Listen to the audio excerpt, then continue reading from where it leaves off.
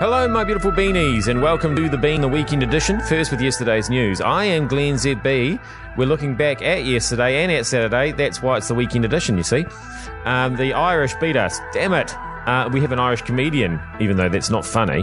Do we need to tighten our gun laws? Compared to other countries, you wouldn't have thought so, but maybe we do. And my old mate Kings joins Jack Tame. But first, Jack Tame, talking about the Pike River decision last week. I heard one argument from someone the other day, someone who questioned why anyone would want to dig up those 29 guys so they can be put back in the ground. Of course, there is no guarantee that if they do indeed enter the mine, they will even find any bodies. I know not all of the families want the bodies returned. But as important as it is, or might be, for some of those families to have their loved ones returned, for me, there is a much more important principle at play here. Justice.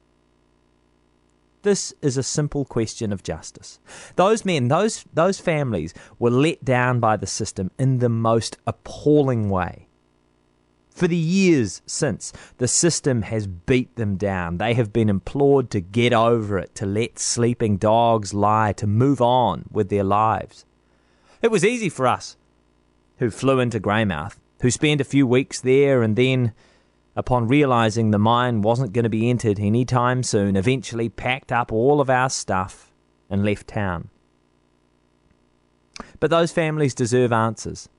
At the very least, they deserve the best effort, the best safe effort, bugger the cost, and getting some answers. They were let down by the system, terribly. Now, I really hope the system can give them some truth. I'm just going to say it. I don't think that's actually... They say that that's what they want, but I think what they really want is their family members back, and that can't happen.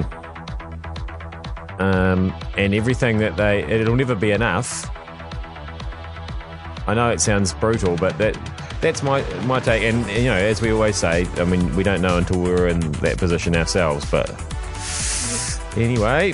on back to trivial matters, rugby. Doesn't matter at all that we lost that game, right? Why do we appear so passive, Mex, at the start of games at the moment? It's almost like we're handing it to the opposition to dictate.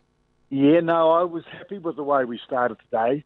I mean, Marty, what you've got to understand about going to the British Isles to play rugby, and it is, you know, it's a very, very different environment to anywhere else in the world. And it's an environment that involves not only the opposition, but it's all the full surroundings, and this includes the media. So everyone's under pressure right from the start. There's a lot of lobbying in the media, using the media to put pressure on the referee. For example, the referee's under huge amount of pressure, and by the time the game starts, there's all sorts of preconceived opinions, and that adds, you know, a lot of weight on your game plan and and the way you play the game. Now, I thought it was worthy of number one versus number two for the first sort of 10 minutes of that game. I mean, that first passage of play from the kickoff, I don't think it was a stoppage for about 3 minutes or 4 minutes, just one phase of play. It was just wonderful to see, you know, and I thought it was tight as hell, and we did everything right. So I thought we started well, quite differently from last week, and I thought this was a big test, actually. How well were we going to start after what happened last week at Twickenham, because they started badly. Underdone for sure, but not today. No, I was happy. Yeah, but Mix, why are we kicking the ball away? Yeah, I lost count of the times I yelled, "Don't kick it," at the television, which had very little effect, unfortunately, because they just kept kicking it. I don't know is it. I've got a few theories, and if you watch today's episode of Glenn ZB TV, when I publish it later on today, I'll talk about those. When I say a few theories, it's really only one theory.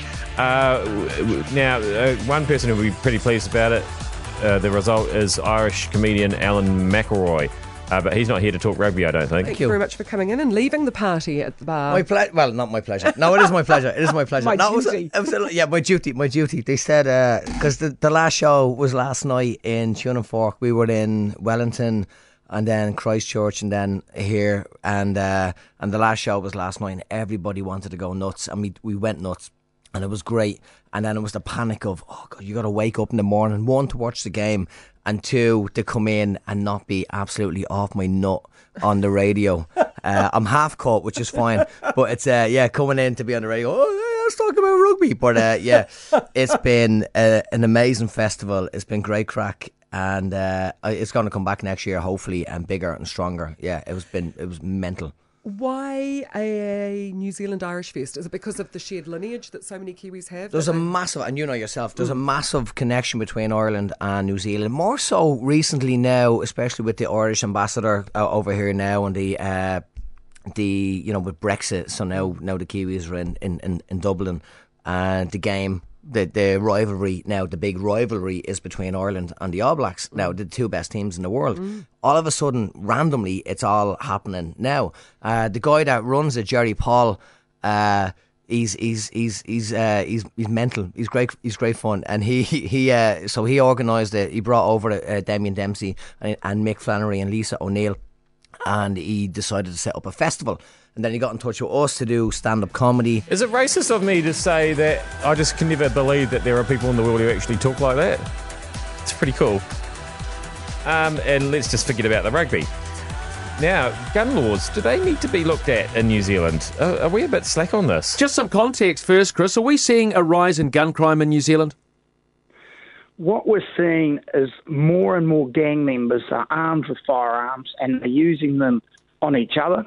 And as we've predicted, it's only a matter of time till that flows over when the public get caught up in it, or police officers as well. And we're already seeing that far too often. And is this also military-style semi-automatics? Is this what we're talking about?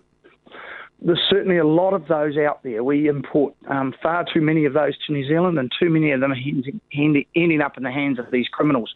Now, I'm getting reports weekly of one of those being found in the hands of criminals, and they're pretty dangerous weapons, obviously. So what would tighter gun laws in New Zealand mean? What would one thing be that would make things better? Well, one of the biggest issues in New Zealand is we don't know how many firearms are in New Zealand, and we don't know where they are and who has them. So we think there needs to be a firearm registry, so you know, the same as you register your cars and you register your dogs, register firearms, we know who's got them.